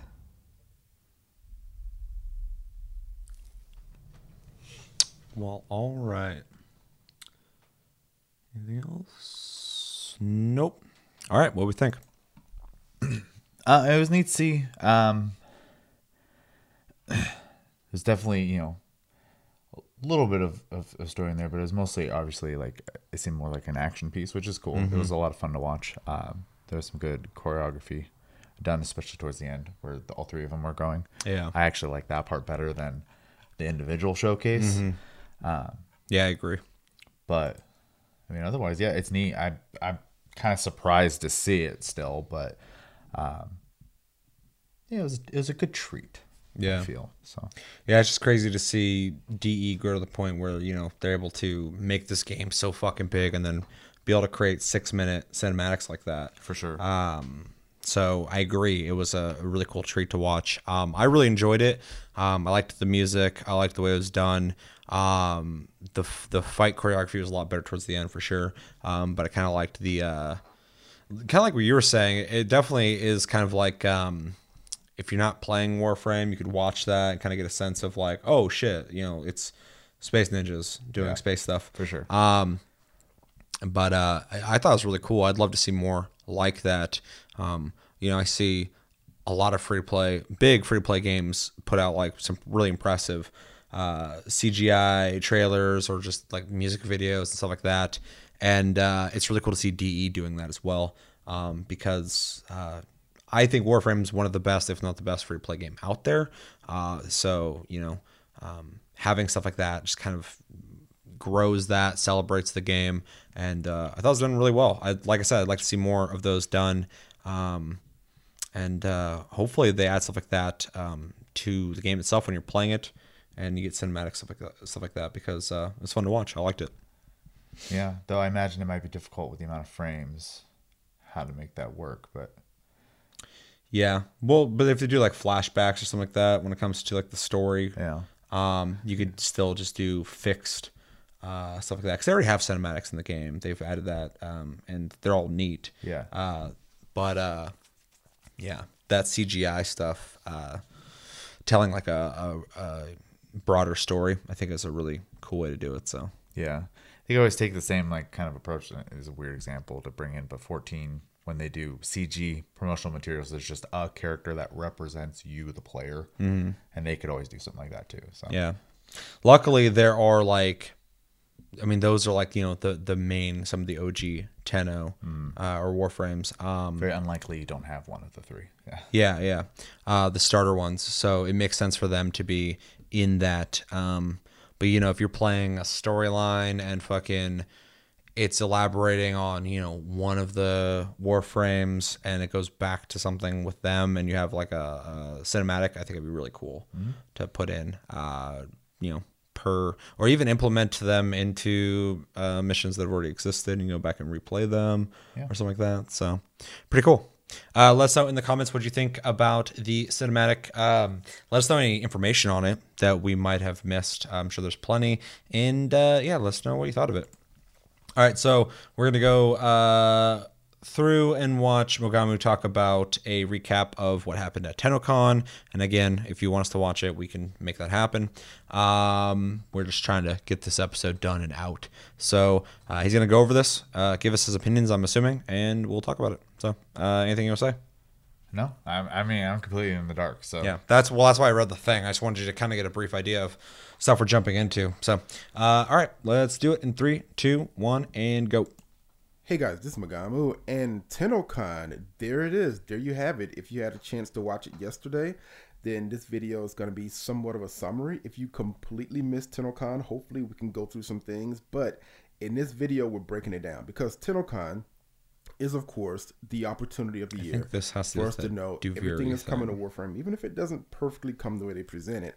So you can decide if you're still going to be interested in the game, or if you're new to the game, are you going to get into this? Because I know tons and tons of people sign up when TennoCon happens. So it's a huge boost of new players. And hopefully a video like this will break it down so you can understand what these announcements are as a new player.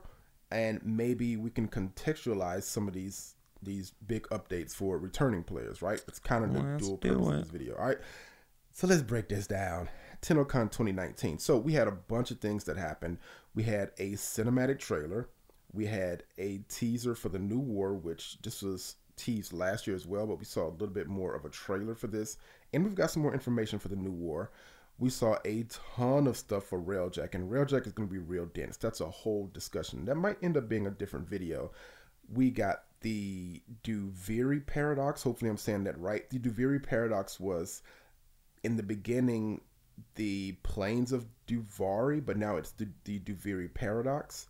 And I think that's most of it. So let's go through this. So first of all, the thing I've been talking about for the last few days, the Warframe cinematic trailer. This is made by, and I'm sorry, Dan, I'm going to butcher your last name here, Dan Trachtenberg.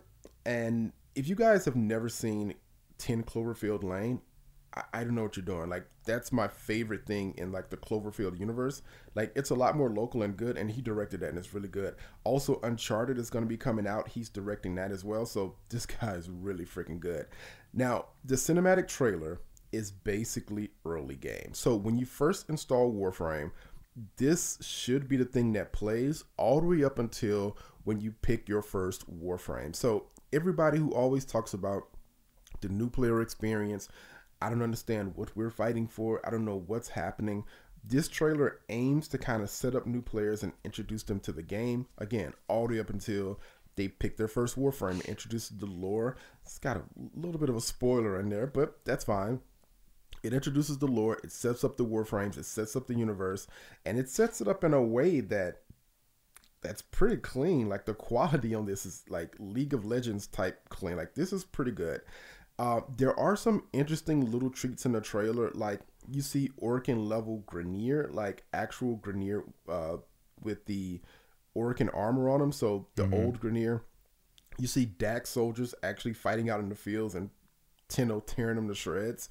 And you can see Dax ships, or what are essentially Orokin ships. So tons and tons of visual stuff that we haven't really seen before, and new players are going to see this as soon as they install the game. Very, very interesting. We do get to see the 3 starter frames, Excalibur, Volt, and Mag. Mag is doing some weird stuff that the Warframe doesn't do. But the interesting thing about this trailer is not only is Mag going to get updated to what she's doing in the trailer, but a lot of people are asking for a lot of the movement and the combat in this trailer to make it into the game. And I totally agree with that. There are some really cool things in this trailer that can be incorporated back into actual gameplay. So it all fits together nicely. So we don't get Depends on what they're talking about the specifically. game doesn't actually look like that, right? Yeah. We don't want that from new players. The next thing is the new war. All right. So again, we've known about this for about a year. And the general gist of it is the new war is the next cinematic quest. I'm thinking it's going to be the next cinematic quest. The general theme is the sentient are invading. If you guys aren't familiar with the current part of the story, and this is not much of a spoiler, there's a lot of stuff that happened with the Lotus. The Lotus is gone, and this is like the story has just been sitting in this spot for a while. The point of this is that the Lotus has to choose at some point. She's got to choose between her starting family, which are essentially the sentients, which in this story are contextualized as almost like godlike figures in the Warframe universe, which is kind of cool because Warframe has this crazy like Eastern mythos, and setting the sentients up as gods is like a godlike family. That's pretty interesting. That that's the route they're going. So the Lotus is going to be choosing between her sentient family and essentially her post-natal life as Lotus, and that's the general gist of the story. And we'll be fighting and kind of doing that with the story.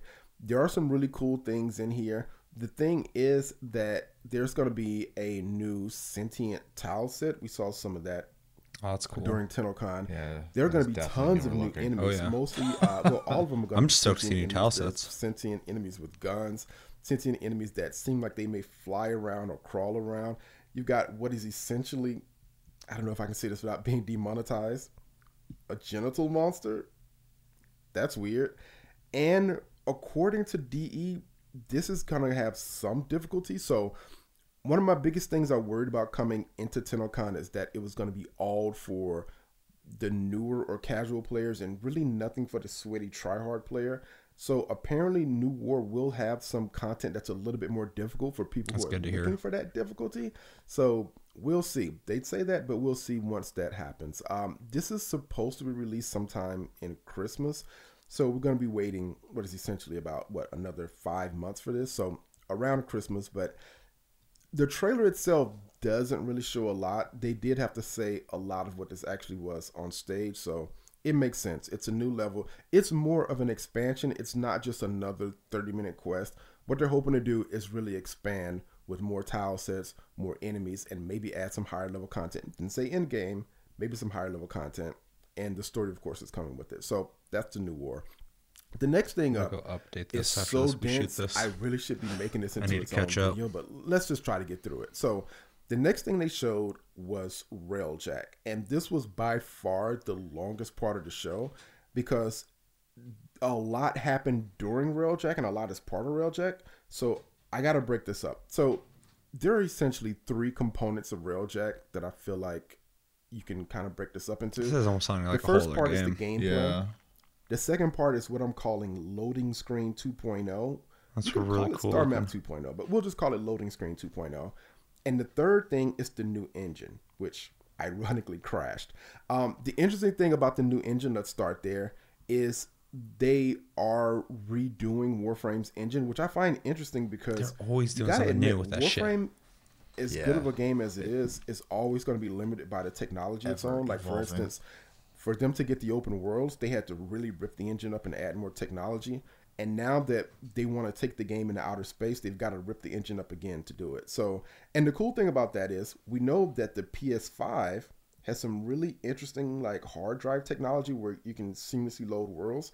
So I would imagine that they want to start working on getting the game ready Probably. for the next generation of consoles, and this is a Because good they way got to a do it heads by up before redoing the we engine. did, I'm sure. All right, so the other 2 things, of course, are gameplay and loading screen 2.0. Let's talk about both of those. I want to give Steve credit here because I feel like Steve gets it, because during the show he says that he doesn't want to just create a new open world. He wants to create something that binds and glues the universe together. We wanted to do something different this year. I didn't want to say TennoCon after TennoCon, here's another open world for you guys. And Smart. silence, everyone's just waiting. What the hell is he gonna say? What the hell is he talking about? We don't want this year to be talking about expansion. We want to be talking about connection. So if you think about what we do with open worlds, they are a classic expansion. It's like an island. And so we ship the island out, and we ask you to leave the other parts of the game and kind of come to the island for a while and ignore it. And Empyrean MMO is the thing. opposite of leaving the island. Empyrean is all about connection. And that's what I've been saying for a long time, that we don't want just gameplay for Railjack. We want something that feels like you're living in a Warframe universe and you're flying in outer space and you're running these missions and it feels connected. So let's come back to the loading screen. What they did show for gameplay for Railjack is the first thing is they're expanding the landing craft of Warframe, the part where you modify your Warframe, you do different things before you go on a mission.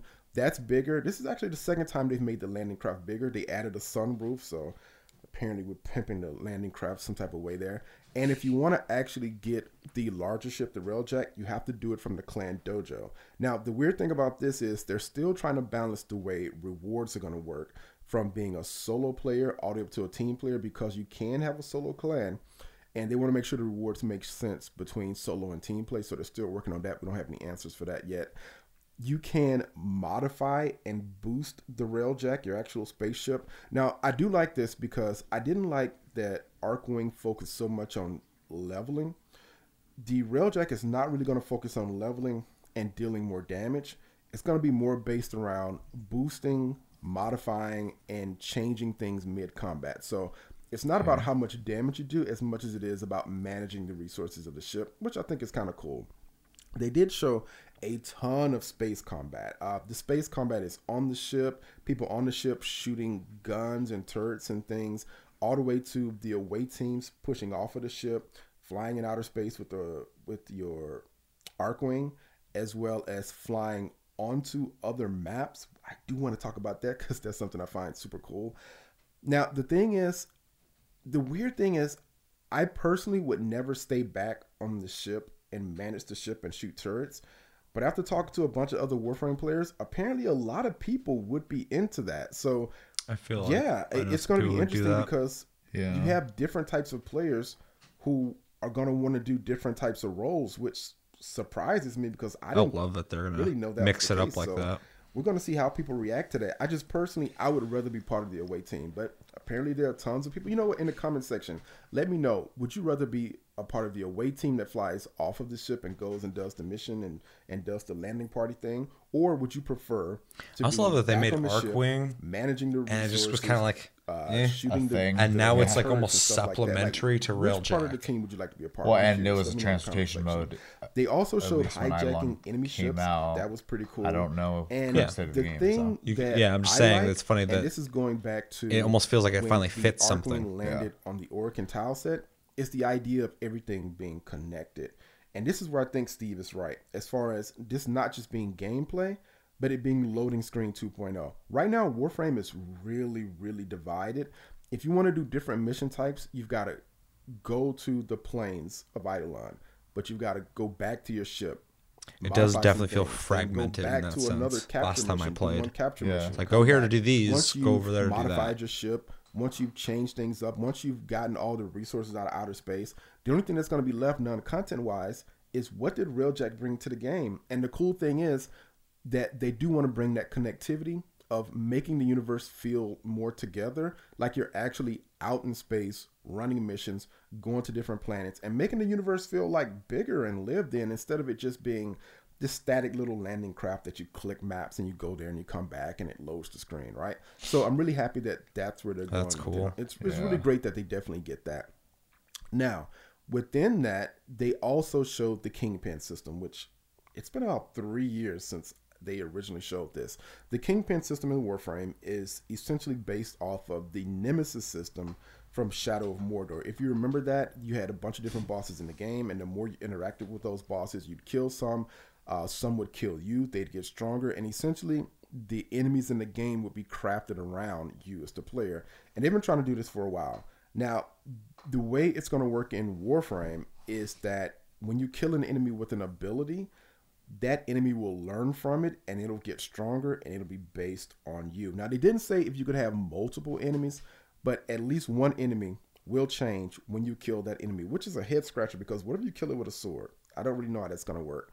And I think that's great because Warframe can get a little static unless you add more dynamic stuff. That's kind of why I think the Stalker and some of the more dynamic bosses did add more content to the game. I always like instead the of more just dynamic being stuff. A boss sitting on a planet somewhere. So I do like the dynamic Shadow of Mordor style Kingpin system, and I think this would be a good thing for the game long run. The other thing is that I'm really hoping that they mentioned Kuva as far as the new Kingpin system. I'm really hoping that it turns into a Kuva farm or a way for you to get more Kuva, because I definitely still have Rivens in Warframe that I haven't like rolled into the things I want. So another source of Kuva would be nice because the game could be a little bit stingy with Kuva. I've heard that. Now, the final thing that happened at TennoCon, and by far, my guys, the weirdest thing that happened at TennoCon was the Duviri paradox. Now, the Duviri paradox used to be the plains of Duvari or whatever it is, but at this point, I don't think anyone even knows what this is. This is like the weird moment. This is Warframe's Kojima Death Stranding moment. Like, you can tell they definitely watched Death Stranding before they made this. Now, this is a trailer, so there's no actual gameplay, so this is just going to be pure speculation about what this actually is, because we don't know. We don't know what this is. But if I were to just speculate, based on what we saw in the trailer, it seems like there's going to be some type of new void area. We don't know if it's an open world or if it's a tile set or just some small isolated area. But there's a new void area because leaving Railjack, there's a void storm that sends you there. And then once you get there, you can see off in the distance the Zarman 10-0. Now, if you're not familiar with the lore, the Zarman 10-0 is the spaceship that essentially turned the Tenno into the superpowered space gods that they are.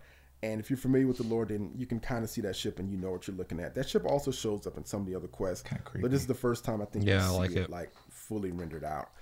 Another cool thing, which definitely is giving me the Death Stranding vibe, is the Tenor aged up.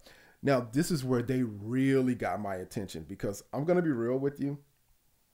I like the idea of the Tenno being young. I think that's a great part of the story. But I find the Tenno kind of annoying. I think they definitely can fix that with voice acting.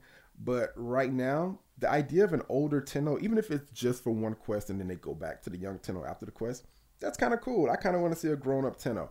There are other stuff in the trailer like that would be there's cool. a new enemy on a horse. The enemy kind of looks like a Dax soldier, maybe that got manipulated by the void or by crazy some type design. of Yeah, technology because it's just like like a skeleton or something.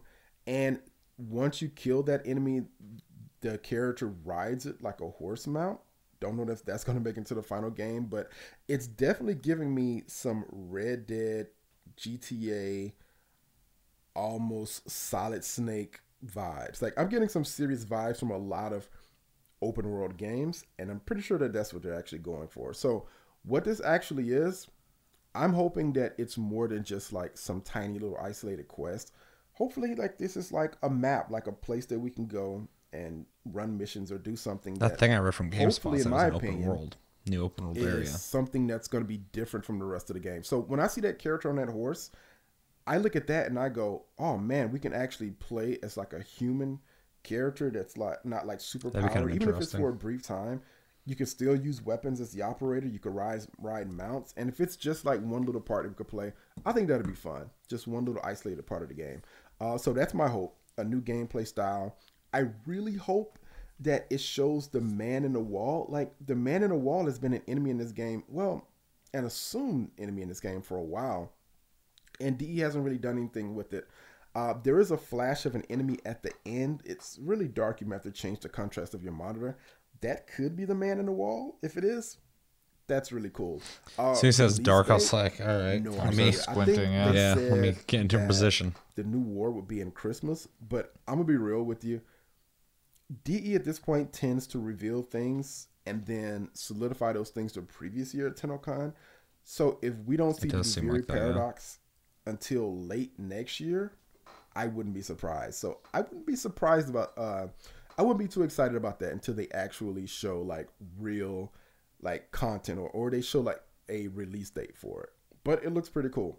So that's TennoCon 2019. That's everything I saw so far. All of this is based on Tenno Live.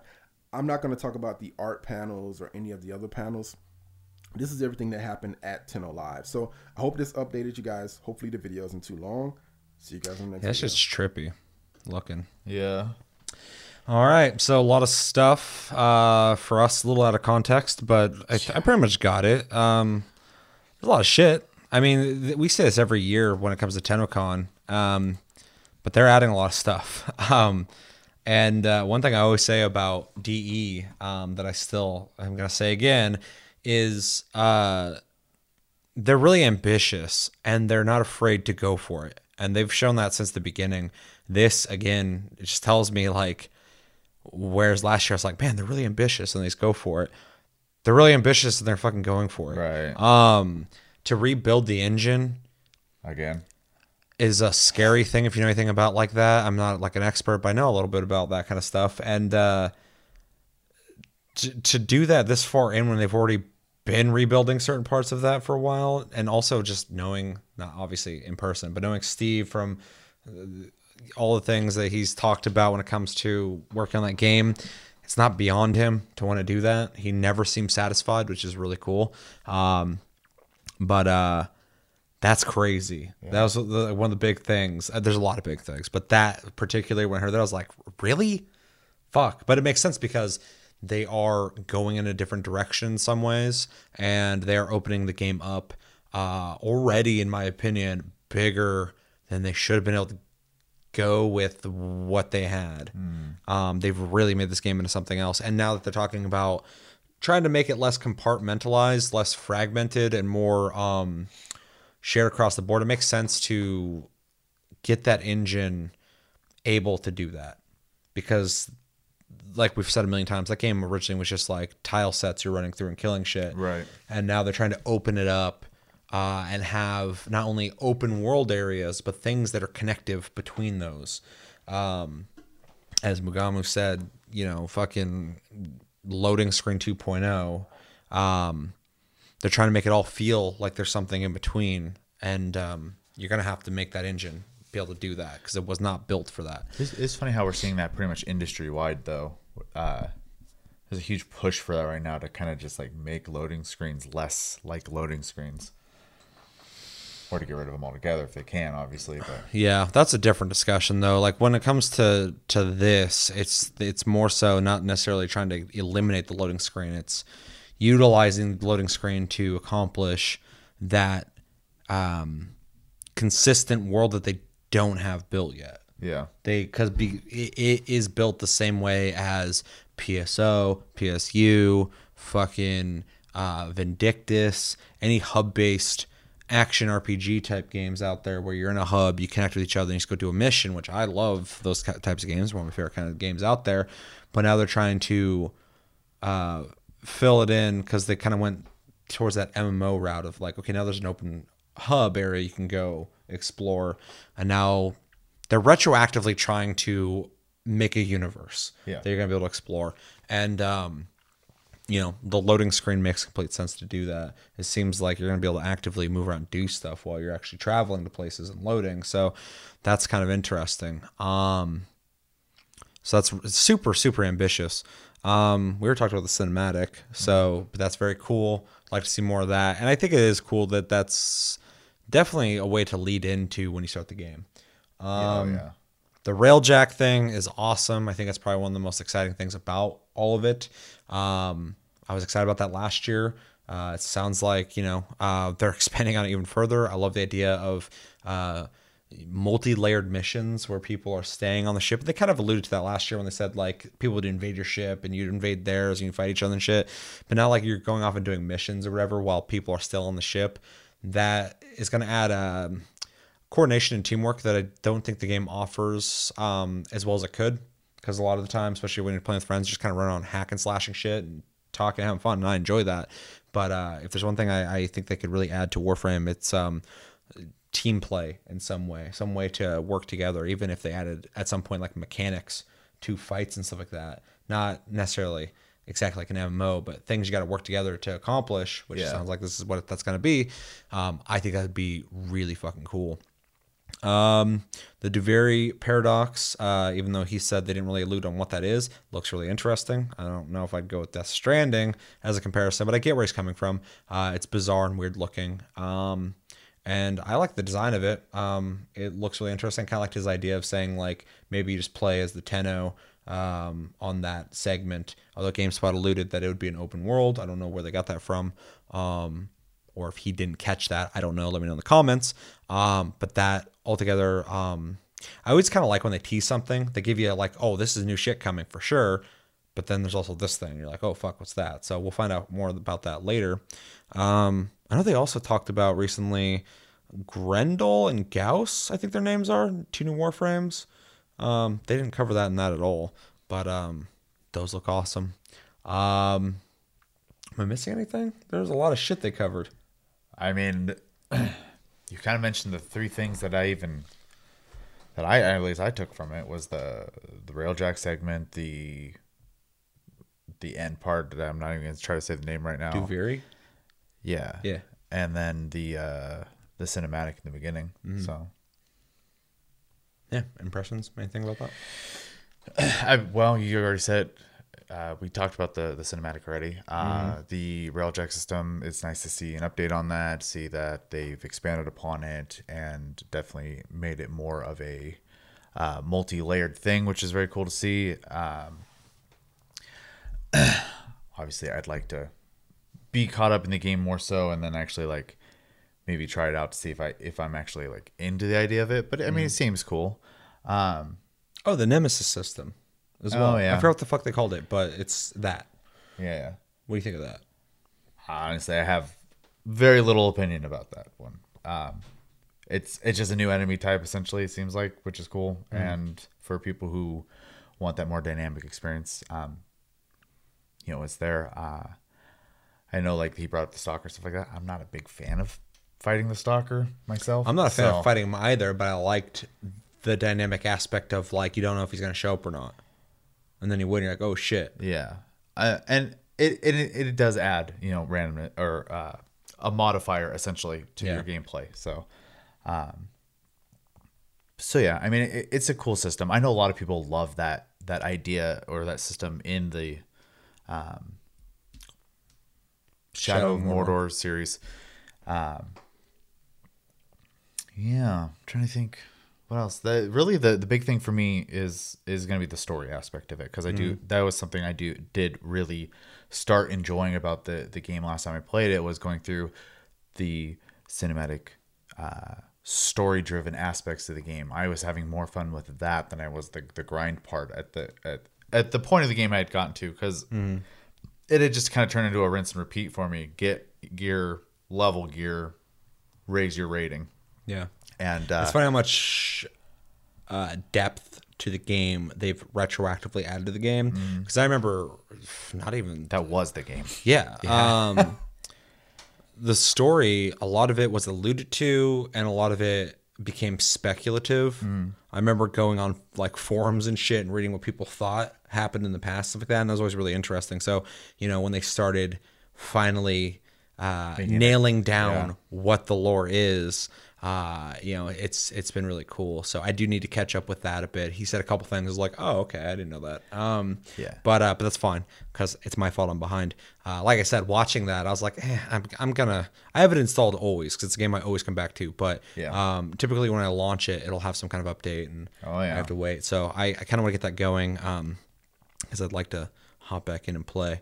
But yeah, storyline wise, they did start doing a really good job with that. And that's definitely the big thing that I would be looking forward to most out of everything they announced, is it's just more expansion on that aspect of it, because I was really enjoying that aspect of the game.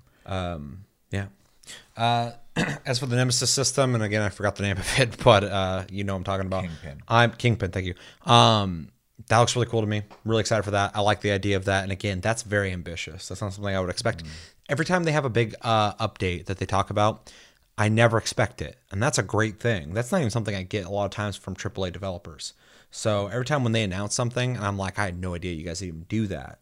I didn't think you'd have the balls to fucking make that. Yeah. And they do it. So, you know, that's really cool to hear. Also, that new tile set.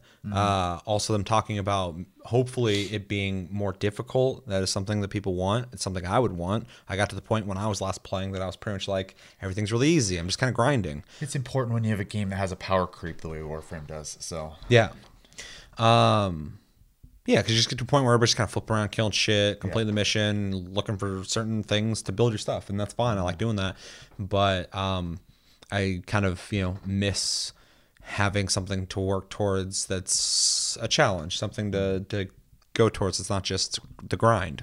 So that's really welcoming. And new tile set's awesome. I'm always excited for new locations to explore, because when you're doing a game for hundreds and hundreds of hours, and by doing I mean playing a game, and you're doing the same tile sets over and over again, you know, getting something new is always nice. New change scenery, new layouts to have to learn, and new enemies, which is always welcome. So it's really exciting. And also, the last thing I kind of want to add, unless there's something else you want to add, is I love when they first announced like open areas. I was like, holy shit, this is huge for them. And then they did the second one. I was like, that's fucking awesome.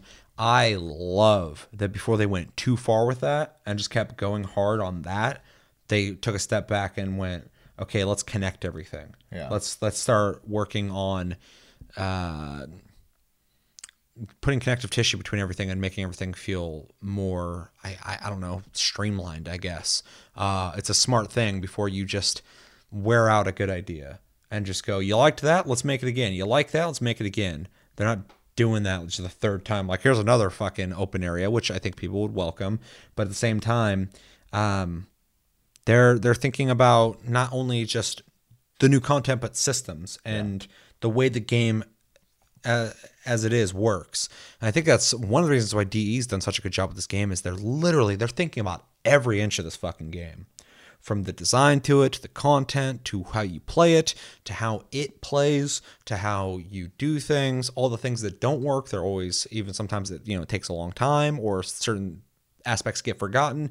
They still do a really good job with finally tweaking things to make sense. The Arcwing, was a cool idea, but after a while you're just like, I don't fucking do this. I don't use it very often. It seems like they're finally giving it kind of a better purpose, in my opinion. And they've always been really good about that kind of stuff. So Also been really good about making things and forgetting about them, though. So well, that's what I'm saying. Sometimes Yeah. it takes longer than others with Yeah. certain things, and sometimes they fix certain things. But they will still even bring it up. You're like, what happened to that? And Oh, they're yeah. like, oh yeah, we're still figuring that Still out. thinking about or it. they'll drop something that's not working. And so they're really eyes on the prize, fucking always moving forward company, and it's shown because again, what they started from and where they're at now, miles apart, insanely different.